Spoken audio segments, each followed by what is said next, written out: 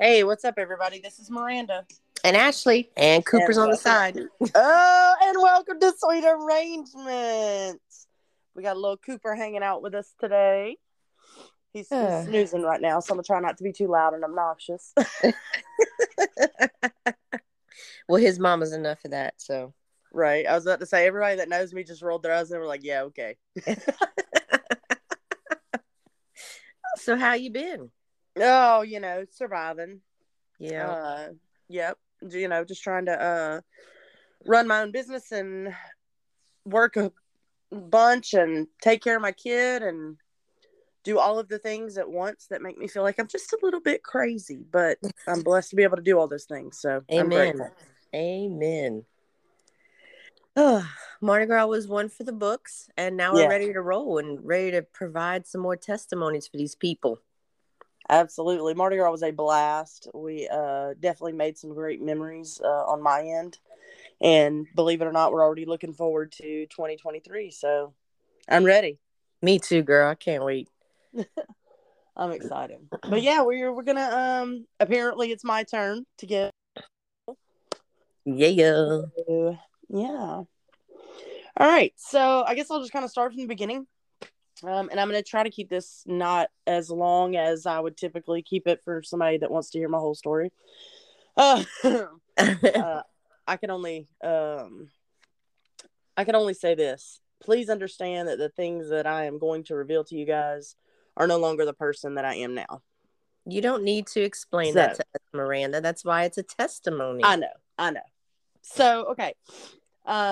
I grew up in a household where my mom was a single mom, and we lived with my grandparents. My mom's mom and dad helped raise me. My biological father left when I was 3, and I didn't really see him, but maybe that I remember maybe 3 or 4 times after that. But I was super duper blessed to have my uncle in my life, and he was very active in my life. My grandmother and my grandfather, of course, helped raise me. And my mom, even though she worked sometimes 2 or 3 jobs just to make a living, she was still there, and she was still very much a part of my life. So I was super, super blessed growing up as a kid. In 4th grade, so I never really had any kind of like issues with my body or my self-esteem or anything like that. I was a kid, like I was really, really blessed. And then in 4th grade, so I was, let's see, 9 years old, I guess. Yeah.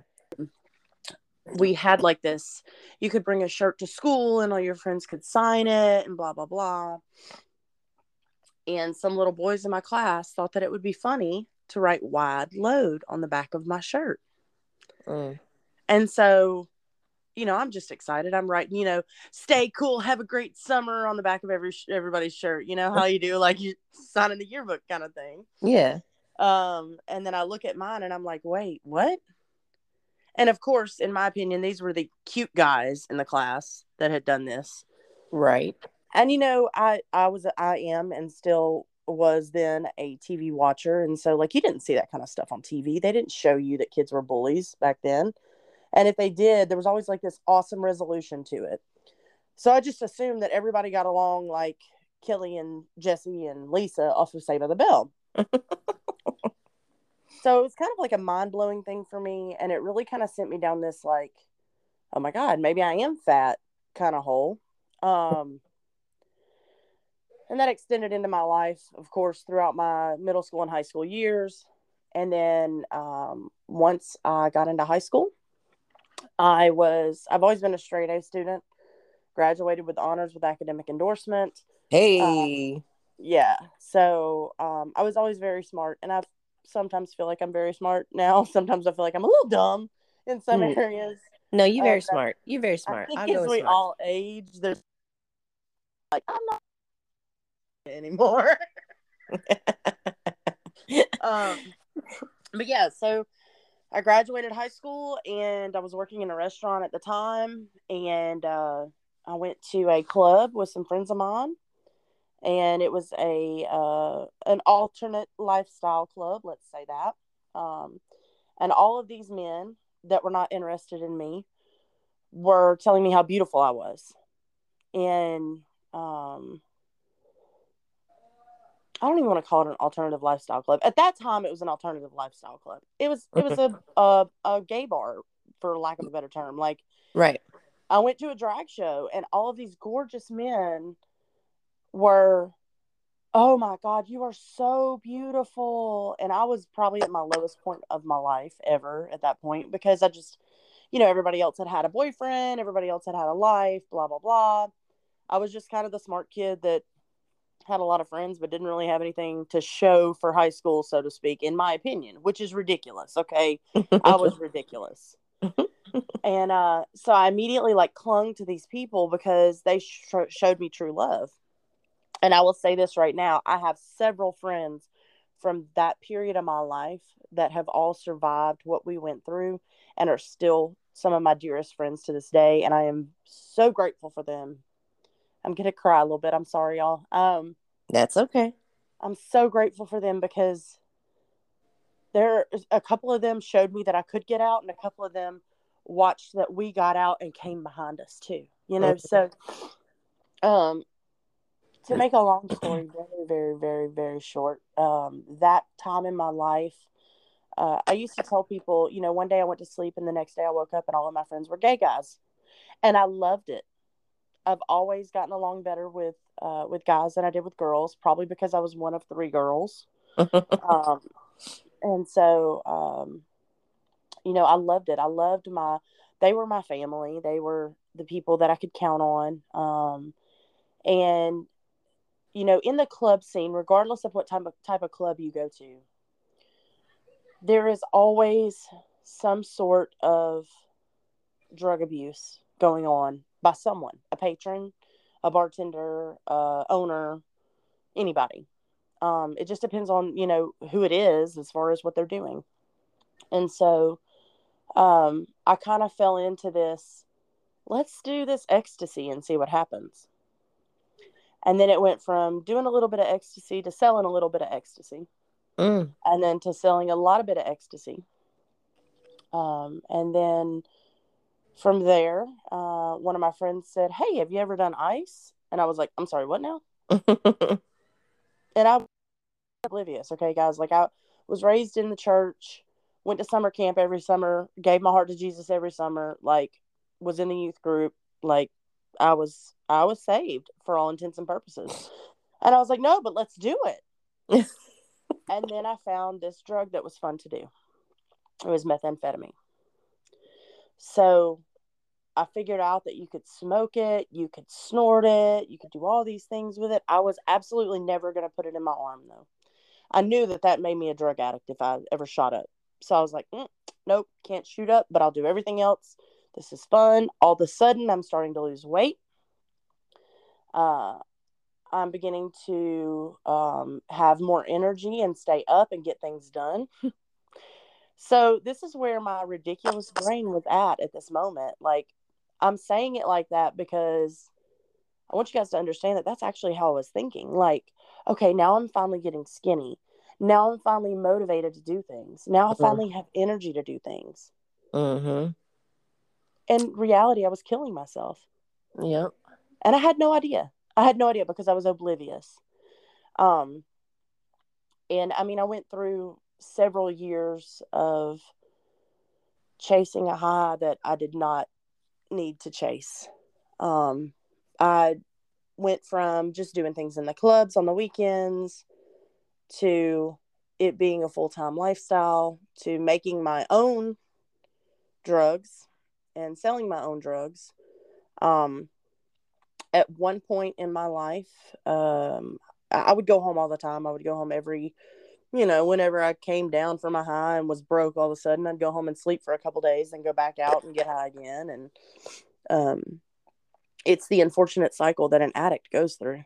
And my sweet mama, God bless her, she put up with me for a very long time. And what I kind of left out for you guys actually is that in 95, 95, yes. My mom married my dad, my stepdad. And prior to that, he was my neighbor.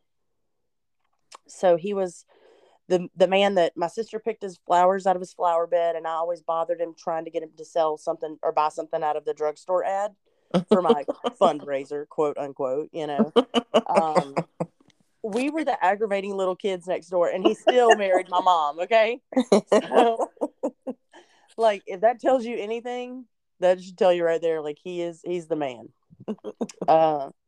And then in 99, my baby sister Kylie was born. So there's 3 of us girls now, and my dad will always love us all as if we were all his own, and that means the world to me. So there was an incident at one point where I came home from a bender, and I was a very violent person, and I don't know why, because I'm really not a violent person.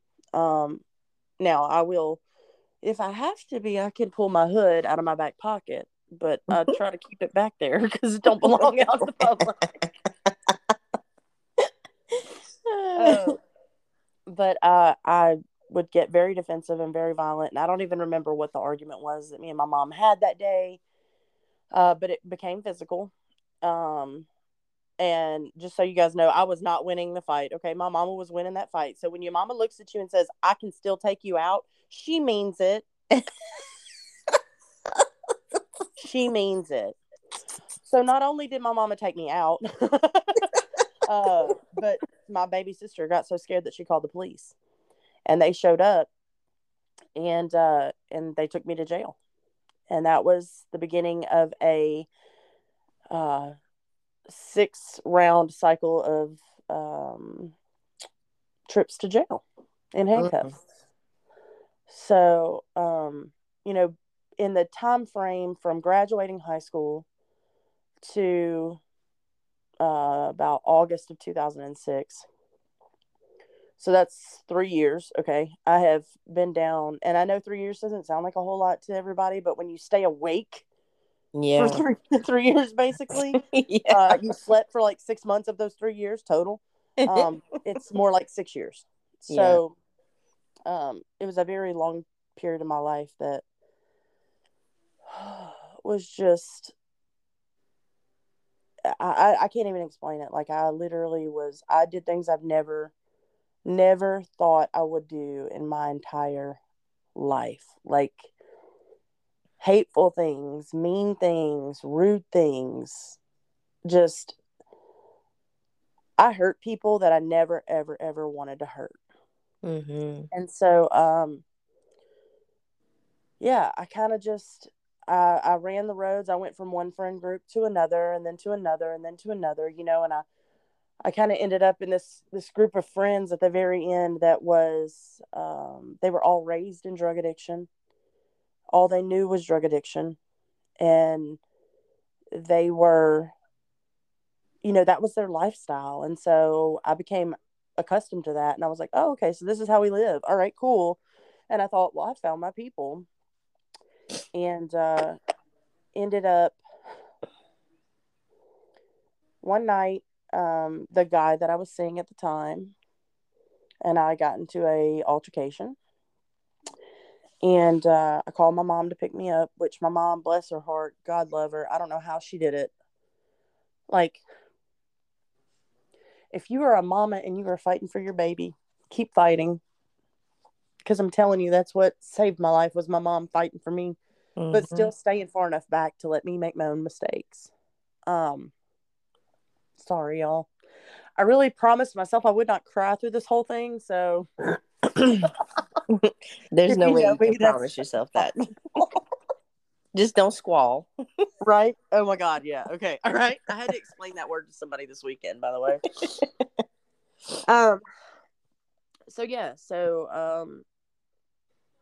I had a little altercation with him. He threw all my stuff in the yard. My mom came and picked me up. We went home. The next day, I was complaining about my back hurting. And in 96, I had metal rods put in my back from scoliosis.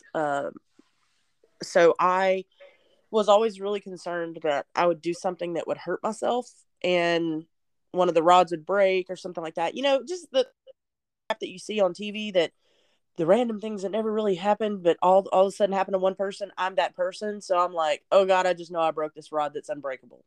Mm-hmm. So my mom took me to the emergency room, and the doctor came in and said, Miss Ray, an x-ray on you because you're pregnant. And I was like, I'm sorry, what? And of course that's not what I said, but this is the appropriate version for this podcast. I proceeded to scream, cry, wail, squall, because I was so mad that I just knew who the father of my child was, because that's who I'd been with. And I was like, I can't believe this. And not only was he the wrong person for me to be with at the time, but his first name was the same as my biological father's first name. So that should have been my first clue right there. Okay. But whatever, it wasn't. So the Lord was just like, okay, you want to act a fool? Here you go. Not really. Like, I don't believe that at all. Because what really happened is, at that moment, my mom and my dad looked at me and said, it's okay. We're going to love that baby, and we're going to take care of that baby, and we're going to do whatever it takes. And all of a sudden I realized that they loved me in spite of myself. That they loved me enough to love my kid. And that's what saved my life, y'all. The entire time I was pregnant, I did not do any drugs. I stayed sober because I knew that I had watched so many kids be taken from their parents, so many parents lose their children because of their drug addictions. And all I wanted was to give my child the right life that he or she deserved. I didn't know what it was at the time. Mm-hmm. Sorry, I get really emotional at this point. It's okay. When I found out I was having a little boy, I really wanted my son to have his father in his life. So I made every effort to make that happen. But the problem is with an addict is that you cannot help them if they do not want to be helped. They are basically choosing to stay tied to a demon. And instead of the demon holding on to them, they are holding on to the demon. Mm-hmm. And so after about, LJ was probably like, okay, so he was born in 2007. He was probably about 6 months old. I had tried everything to make it work. I had even kind of let his father do his own thing, and I would go and bring LJ to see his father. And then his father hit me in my mouth. So I proceeded to shut his leg in the truck door and drag him around in circles until I could finally not be blacked out and realize, oh, people are screaming at me to stop before I murder this guy. So let me just say, my kid was in the car with me. Don't hit me, number one, but please don't hit me in front of me, because I am liable to kill you. So there's your warning, United States of America. And other countries that may be listening. So anyway, I'm trying to break up the emotional stuff for me. So I'm trying to make my own jokes. Not working. Okay. So that was the last time that we really saw him. And he ended up going to prison after that. And even then, I still thought, well, if I'm a good mom, I'll try to keep him in LJ's life. And it didn't work out like that. I got so overwhelmed with trying to take care of someone that was behind bars that really did not want me to take care of him, that I lost my mind and I went back to the streets. So probably for about 6 months, I ran away and I left my kid with my parents. So much so that some custody things had to be worked out at the time so that they could take him to the doctor and those types of things. And then one day, as I would do in my addicted, riddled state, I went back home to my mom's. And I remember so vividly, and let me just say this, y'all, LJ has always been very advanced for his age. He's very smart, very, he could talk really early, and just very, he's very intelligent. So sitting in my mom's room in October of 2008, And so LJ was born in March of 2007, so that makes him a little over a year old. Mm-hmm. And I'm sitting in my mom's bedroom, and I don't even recall seeing my child prior to walking in the house and sitting in this spot, but I remember this like it was yesterday. I'm sitting on my mom's bed, and down the hall into her room comes my son walking. And he says, "Mama." And I just broke. Because I realized that I had done to him the same thing that all of these mamas had done to their babies. But yet he still recognized who I was. And he still loved me. I'm sorry, y'all. It's okay. And I'm not going to edit out the tears either because I want you guys to hear my heart.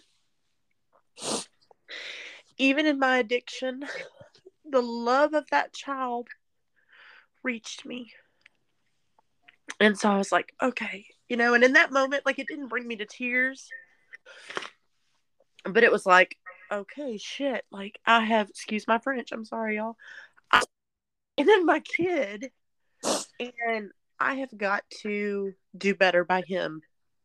So I stayed with my mom for a few days, and then we went to, this is where my story gets really cool, by the way, guys. So there may not be much more crying. I don't know. Who knows anymore? I can cry the whole time. It doesn't matter.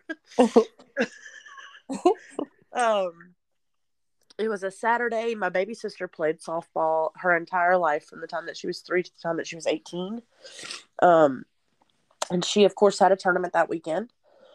So me, my sister Tiffany, who's 3 years younger than me, and my baby sister Kylie, my mom and my dad, we all went to the ballpark. And growing up, Tiffany and I, because we were so close in age, we fought all the time. Like, there were several times that she slammed my hand in the car door. My mama used to drive an old Pontiac where you just had to push the seat forward. Like, it didn't have a lever or anything like that. So if I got in the front seat, Tiffany would lay in the back and kick the back of the front seat. Like, it was vicious. We had a vicious relationship.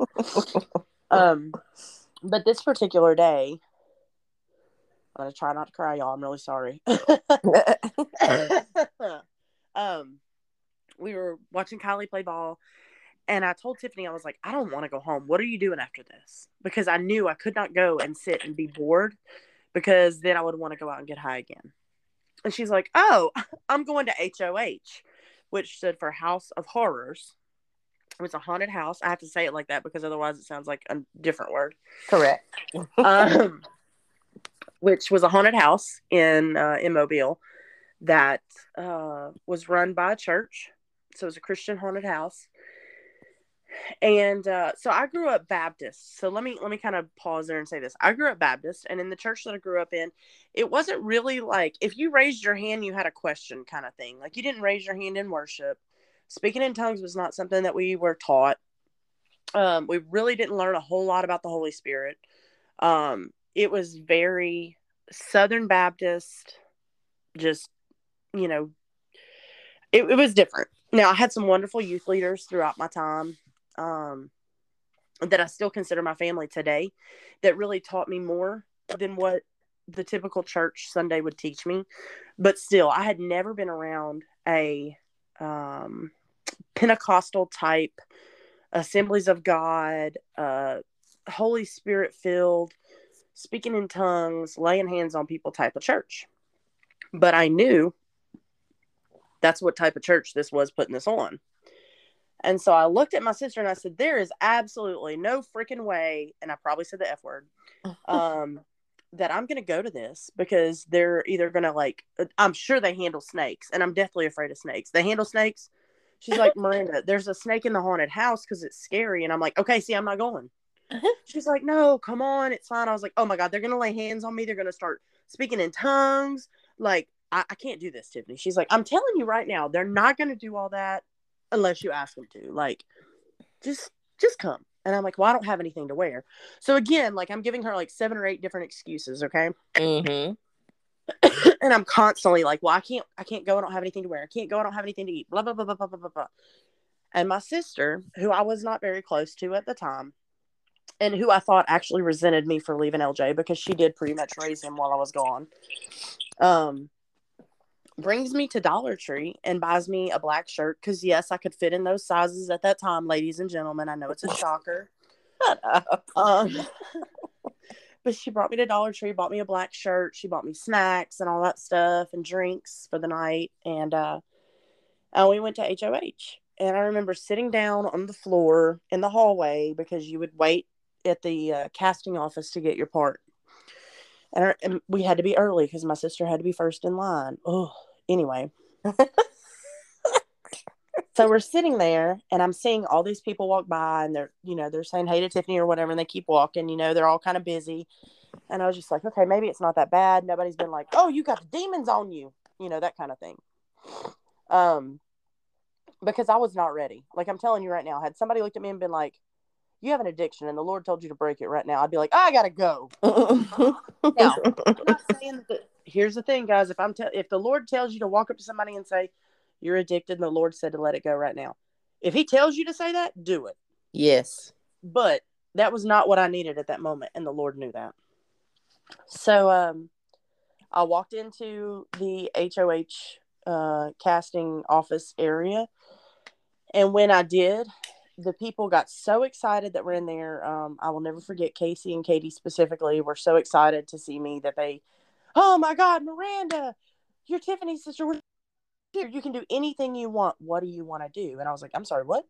And they were like, well, we have all kind of parts. We've got clowns. I was like, no, we've got vampires. We got that one. Da da da da da da. And I was like, I'll be a vampire. I kind of like Buffy growing up. Let's do that. So, within the first week or two of me being there and volunteering every single day, it gave me something to live for. It gave me an outlet to not only serve God, which I didn't even realize I was doing. Okay. But to be with people. And these people never once said, I know you're addicted to meth. Let me pray for you.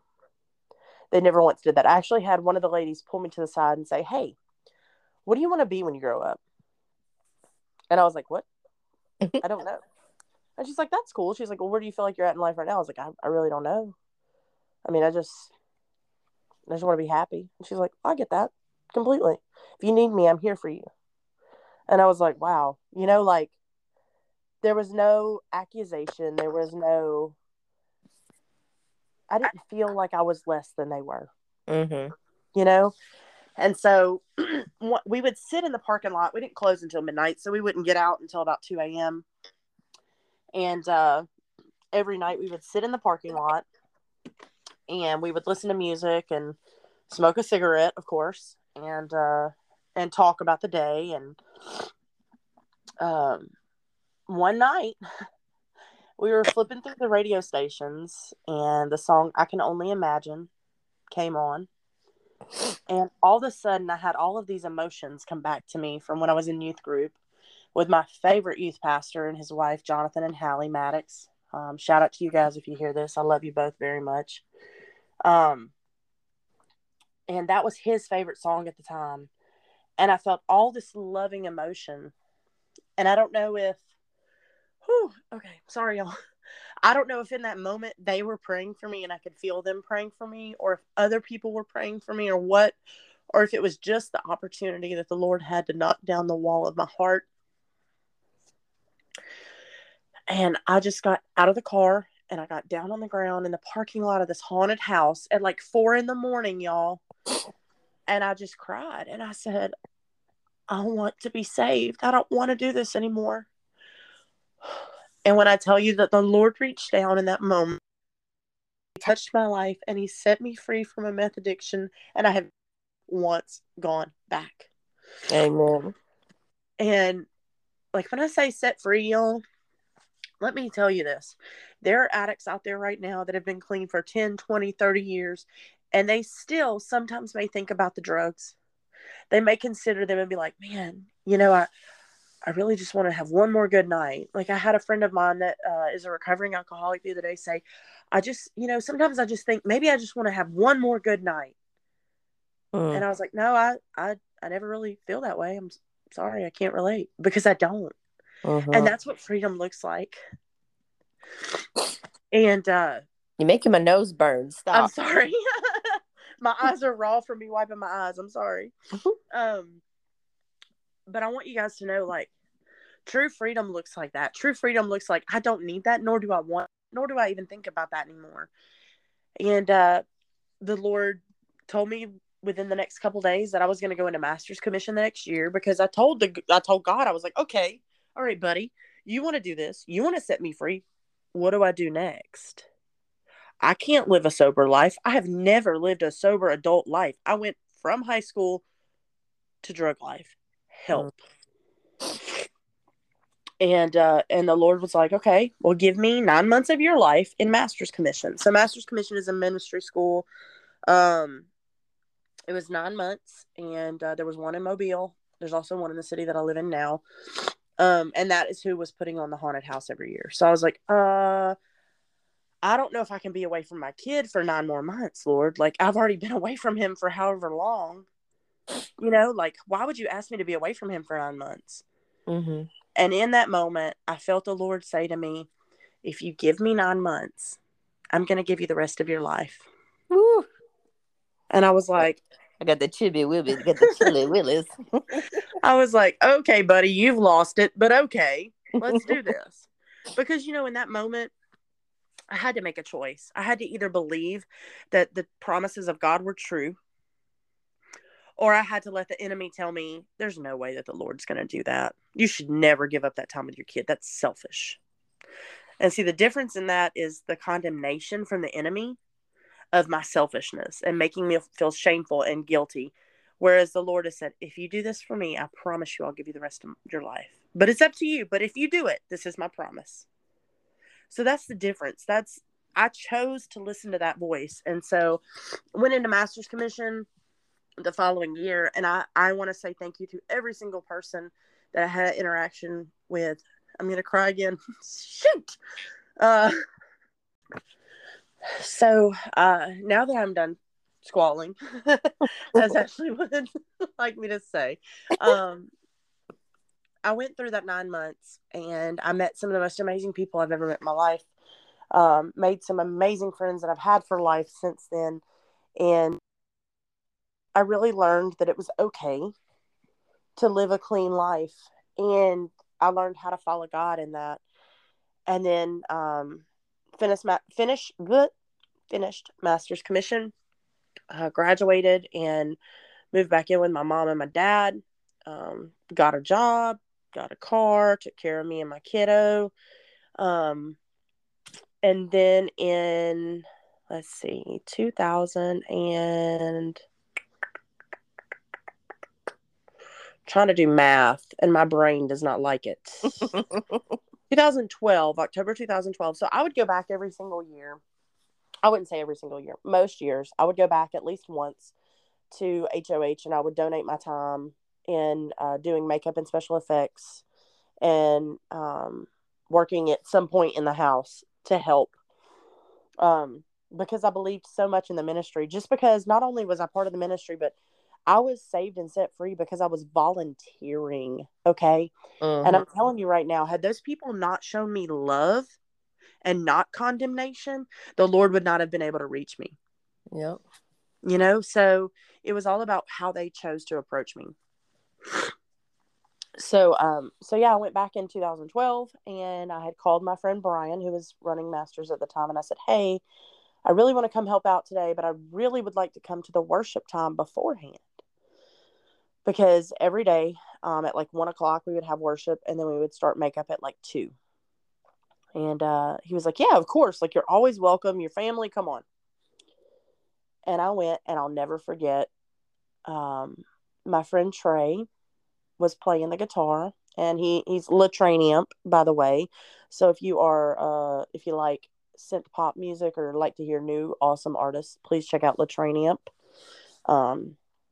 He is phenomenal, and I'll actually share one of his songs on our Facebook page for you guys too. But yeah, at the time, he was a young, kind of shy kiddo in master's commission, and so he was playing his guitar. And there's something so beautiful about a room full of 200 to 300 young adults that just love God and just want to live for him, and they just want to sing to a guitar.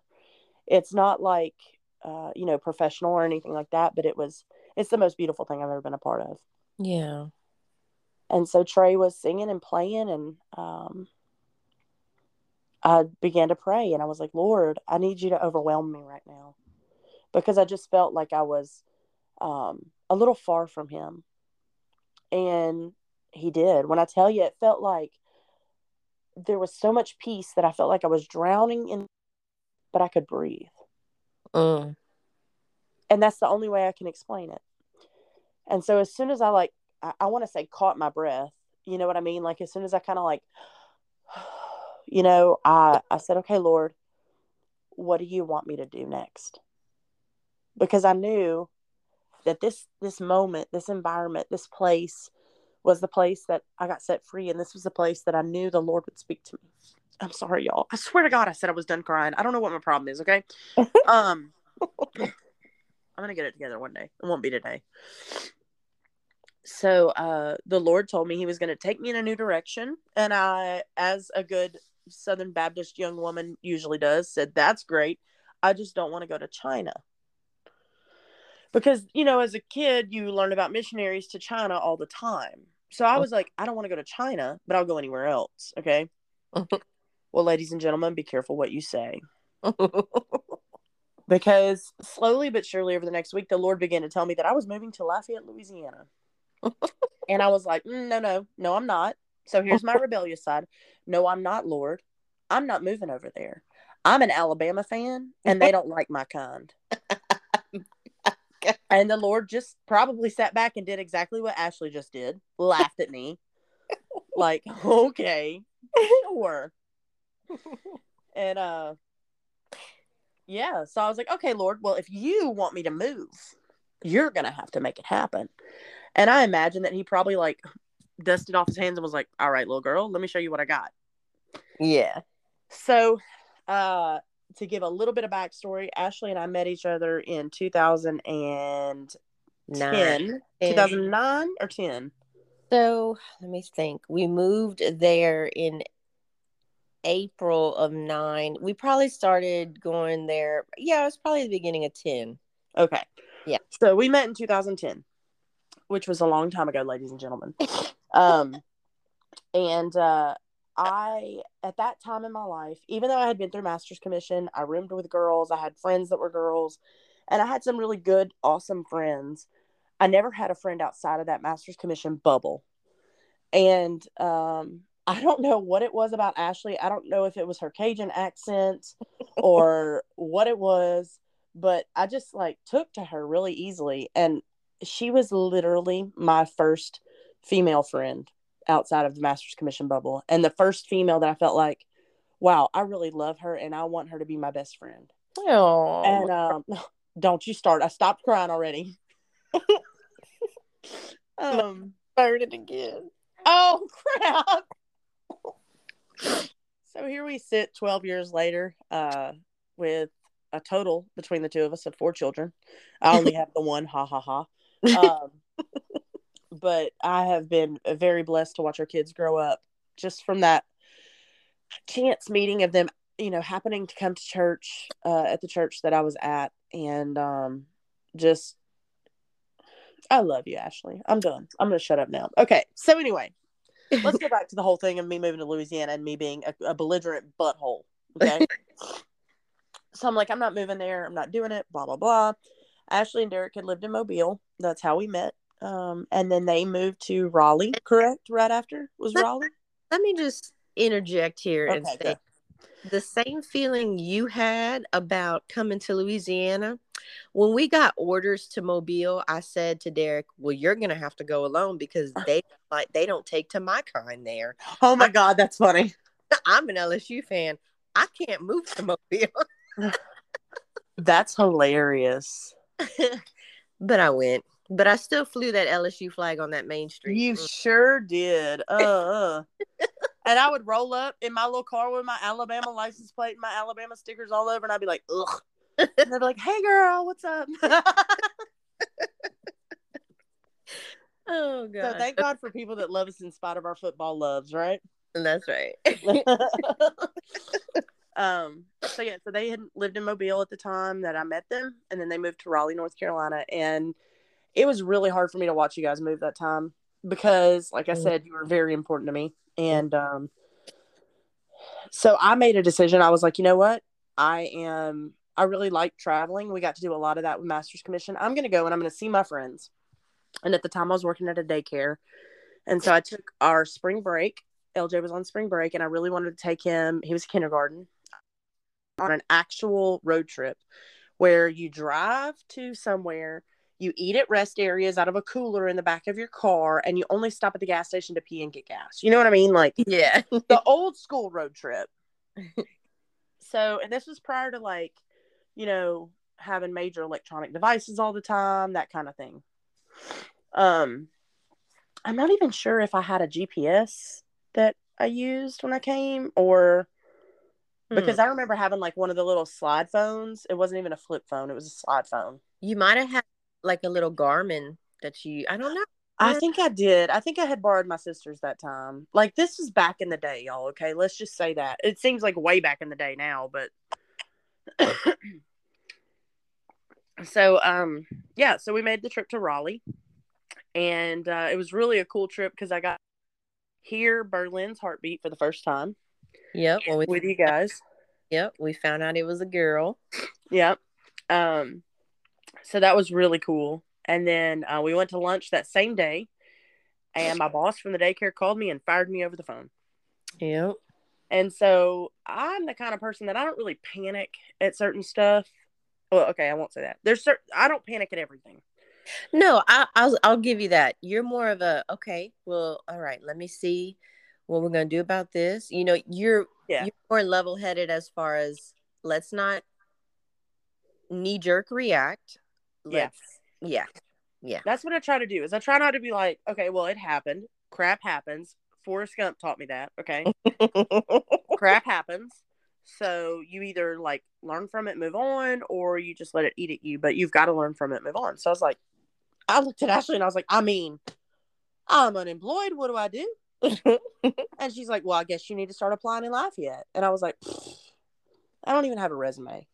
Well, this thing says, oh, it's all right. I'm going to make you a resume when we get home. And I was like, oh, because I was so rebellious and I did not want to move to Louisiana. I did not want to be around LSU fans. I heard that they were horrible. Okay. Like, I thought that Ashley and Derek were the exception, that they were just the only like nice LSU fans. I will say, after 9 years in Lafayette, I have learned that's not the truth. So, the devil is oh my God. So we applied for a few jobs. I realized about halfway through that I had attached the wrong cover letter to every single application. That was in April.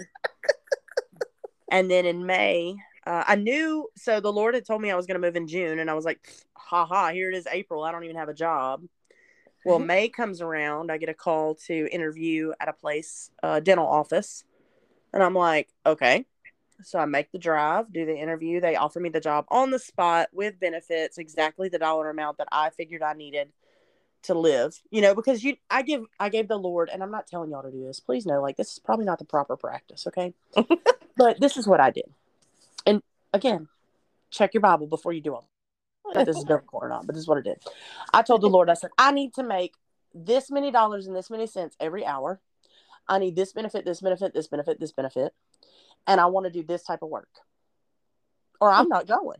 Okay. Now, I could have thought that was my idea, and it might have been an idea the Lord planted in my head. I was probably just arrogant at the time, and the Lord probably told me that was what was going to happen, and I just thought it was my idea. Who knows? He's probably sitting up there right now going, see, you finally got it 9 years later, didn't you? Anyway. So, so I got offered the job on the spot, exact dollar amount. So that was probably about 3 weeks before I was supposed to move, right? They asked me to start working on June the 3rd, which was the first Monday in June. And I was like, okay, great. So I made the drive from the office I interviewed at in New Orleans to Lafayette to look for somewhere to live. Did not find anything. Then I came back a couple weeks later and looked again, couldn't find anything. And then the last week, I just drove over the day before I was supposed to move. Shout out to Corey Watts for letting me borrow his car multiple times to come to Lafayette because my car was not going to make it. Thank you, Corey. Came over the day before, found a house. It was a little townhouse, a little 2-bedroom, 1.5 bath. I thought I was living large, didn't know I was kind of in the hood.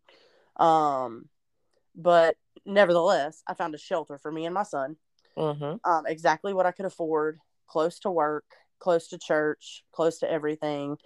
And then literally the night before I was supposed to leave, I had basically told the Lord, I have no money. You want me to go? You have to make it happen. And I wish I would have written down all of the ways that the Lord brought the funds around for me. Because now I don't remember all of them, but I do remember the very last moment. I mean, like 11 o'clock the night before I'm supposed to roll out. Now, keep in mind, I have no money. I don't have all of the money I need, rather. Okay.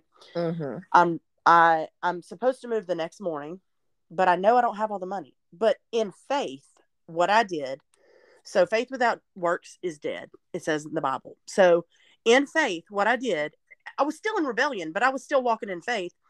I still packed all my crap, loaded all my crap in a horse trailer that my uncle came and pulled for me the next day. My uncle, who was entirely too busy for everything, bless his sweet heart, took the time to pull a horse trailer with all my crap to Lafayette, okay?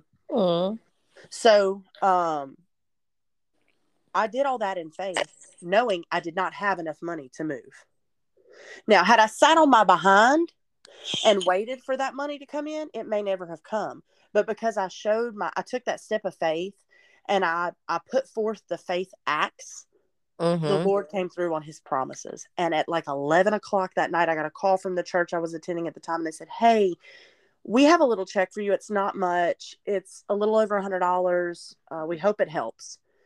And when I tell you it was exactly to make the goal that I had set for myself to be able to move, it was exactly the dollar amount. Wow.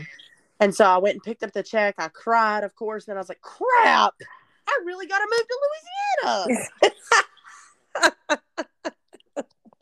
And let me just tell y'all this, like, best decision I ever made. I went from, it was really hard for me to be LJ's mom and live with my mom at the same time, especially since I had kind of abandoned him for a while, because she still had that really protective, like, I want to make sure he's safe and that you're not going to lose your crap. Right. When I went to my mom and told her that I was going to move to Louisiana, that's where I felt like the Lord had told me to go. She was like, okay. And then I realized, oh God, that really was the Lord, because otherwise my mom would be showing her behind. And so it was really hard for me to be his mom living in Alabama, because my mom was his mom and my mom at the time, So moving here literally changed our lives. It made me step into becoming a mother. It made me become a good mom and fight for what I have and fight for what I need. And I had the opportunity, and let me just show you guys how the Lord really keeps true to his promise. And I'm going to cry. I just want y'all to know that. So remember, I told you that the Lord told me if I would give him 9 months in masters, he would give me the rest of my life, because I'd already walked away from my kid. I didn't want to walk away again. And so probably about 2, maybe 3 years ago, I was asked by my church to give my testimony for their baptism service. And I was like, okay. So I did. And part of my testimony is, of course, child. And I had to sit LJ down and say, hey, buddy, listen, you're going to hear this part of my story, and I just want to see if you have any questions. Now, I don't want it to be sprung on you. Like, I want you to understand what's going to come out in front of the whole church. And he goes, wait, you left me? Oh. And I said, yeah. I said, I did. I said, it wasn't really me. It was me before Christ touched my life. But yes, I did. I walked away for a little bit, buddy. He's like, I just can't believe it. I don't believe that. You didn't do that. I said, I'm sorry I did. It wasn't your mama as she is now, but I did do it. Yes, I'm sorry. And the disbelief on his face, he was like, oh my gosh, so Aunt Tiffany was right. She did raise me part of my life. Like, I can't believe it. I don't remember that at all. And in that moment, the Lord said, I told you, if you would give me 9 months of your life, I'll give you the rest of your life. And it made me realize that the Lord can restore everything that the enemy has stolen. Mm-hmm. And when I tell you he has, even down to like physical things that I lost when I was on drugs, he has restored those things to me and to my family. And not only that, but the emotional things. I have a great relationship with my sisters and my mom and my dad. And my grandmother was able to, before she passed away, sorry, she was able to look at me and say, I am so proud of you. And so those are things that I could not have gotten had I not allowed the Lord to come in and change my life. Like, if you love someone that is walking through addiction, you're not really battling with them. You're battling with the enemy. You're battling with the demon that's attached to them. Mm-hmm. You just have to choose to love them. And whatever love looks like for you, maybe it's tough love. Maybe it's that love that says, look, I love you, but I cannot let you back in my home because you are currently destroying everything that I have. You're taking my things. You're ruining my life. I love you and I'm here for you, but I have to love you from a distance. If that's what it looks like, that's fine. If love for that addict looks like, come on, move in with me, let me help you, let me love you, then love that person. Because I'm telling you right now, that is what will break the chains of addiction, is love. So I promise you, if I can survive, if I can make it out, anybody can. And I know that I was only on drugs for 3 years-ish. But guys, let me tell you something. Do you know how quickly 6 months can turn into a lifetime? And it doesn't matter that you were on it for 3 years. There's people that do it for time and they OD and they die, and that's it. Yeah, exactly. So, yeah, that's my story. If you guys have someone that is addicted, or if you are a recovering addict, or if you need somebody to talk to because you want to recover, please, please, please know I'm here for you. When the Lord set me free, I had to learn to give my testimony. And right now, my master's commission director would be rolling his eyes because he was like, it's supposed to be a 2-minute testimony. But I had to learn to give my testimony. And I kept thinking to myself, like, I don't want to tell people this. Like, I don't want them to judge me. Because here's the truth, guys. When you are a previous addict, I'm not even going to say recovering because I'm a set-free addict. I was previously an addict in a different life. When you are a set-free addict, people will sometimes look at you and worry that you've gone back to that life. Yeah. Which, my mom is awesome. And she just said to me when I started working at the karaoke bar, do you think bartending would open up doors for you to be tempted? And I was like, no, because I don't want that stuff. Like, they could wave it in front of my face with $1,000 and I'd be like, no, I'd rather be broke. Thank you very much. Like, I'm definitely 2 times the size that I was. Okay, I'm not 2 times the size. I'm 100 pounds heavier than I was when I was at my peak of drug use. But I'd rather be 100 pounds heavier and happy and peaceful than to be skinny and miserable and dying, Yep. So I have been living in Lafayette now for 9 years and had some wonderful jobs, and now the Lord has brought my best friend back to Lafayette with me, and we are reunited, and it feels so good, baby. Holla, holla, holla. So, sorry, guys. I'm done crying now, so I'll let Ashley take over. Well, thank you so much for sharing that. I know other details of it that you chose not to share, and that's fine. That's your testimony. but I'm proud of you for doing this on our platform that we have. And I'm just like our other Miranda Davis. I'm positive that this is going to touch someone's life and you're going to save someone's life. And my nose is burning again. I was done crying. We're sorry, guys. We don't cry like this all the time. And I'm humbled and I'm blessed to have you in my life as a friend. And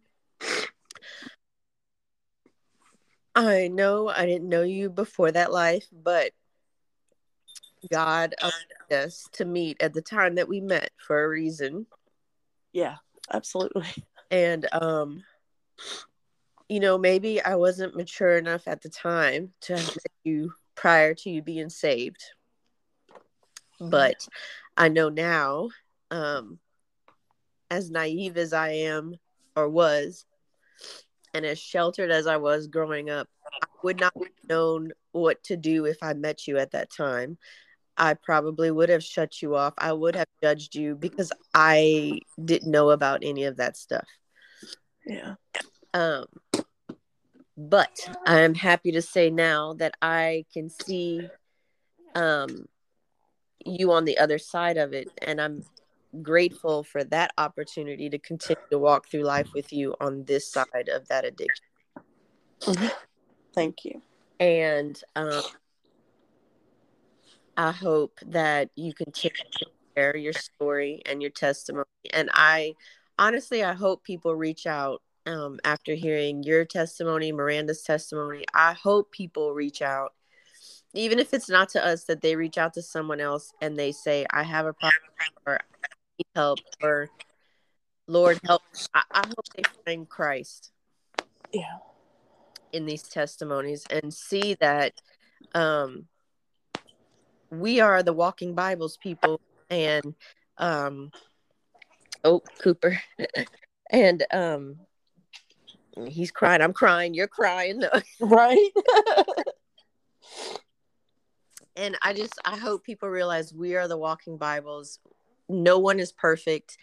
You know, my church in San Antonio, I loved our I don't know if you would say a slogan, but our motto of the church was, there's no perfect people allowed. Our church is a hospital. It's not for perfect people. Every one of us are broken, y'all. Every single one of us are broken. And we're meant to be broken so that you can allow Jesus in your heart so he can restore you and you can experience the peace and freedom that he has for us. Yeah. And so thank you again for sharing your testimony. I'm getting nervous for sharing mine because I feel sometimes some of the things, like you said, like you don't want to be judged and you don't want people to look at you differently. But that contradicts what I just said. People need to look at you differently because I'm not perfect. I don't have it all together. You don't have it all together, or didn't have it all together. And Jesus restored us and restored our hearts. And now Absolutely. we are walking in the faith and freedom of Jesus Christ. Amen. Yeah. And listen, guys, the Bible says that we are made overcomers by the blood of the Lamb and the word of our testimony. There are two things that go hand in hand. So, yes, Jesus sets us free and we become overcomers, but the word of our testimony is what helps us to overcome things. And Ashley can tell you this, the moment that she opened up about some things was the moment that she began to feel freedom. Absolutely. So, I want you guys to know that we are here for you. If you want to reach out to us directly, you can. We have an email, which is questions@sweet-arrangement.com. We have a phone number that you can call and leave us a voicemail at 337-205-2366. Of course, we're on Facebook as Sweet Arrangement, and then on Instagram at sweet.arrangement. And listen, if you guys are struggling with drugs and you don't want to call us, or you don't want to call anyone that knows you, there's options. There's a national drug helpline that's 24 hours a day, 7 days a week, 365 days a year, and it's free. And that number is 844-289-0879. Do not walk around scared and alone. Please know that there are people here that love you and that you matter to. Yeah. Because you matter to us. We love you. And not just because you're our listeners, but because you've allowed us an opportunity to be who we are, and you've loved us beyond ourselves. Yeah. For So, okay, so I guess this is the prequel to what's to come next week. No. yeah, buddy.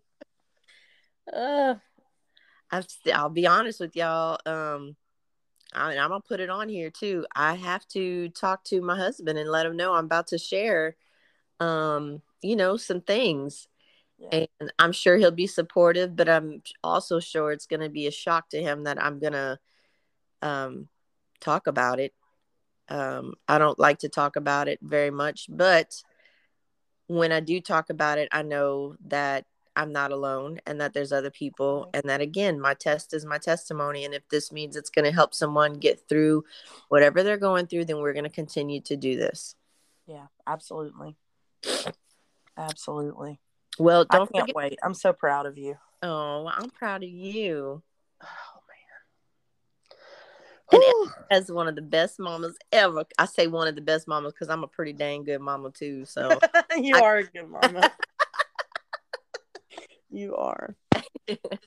Well, guys, I hope you enjoyed this episode. We look forward to talking to you next week when I present to you my testimony.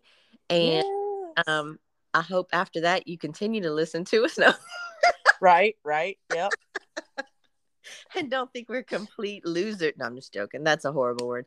But we don't have it all together. And that's what makes us have it together. Okay? Yeah, So, absolutely. and that's what makes us a sweet arrangement, people. It is. It is. We'll see you guys next week. Love y'all. Be a blessing and have a blessed week.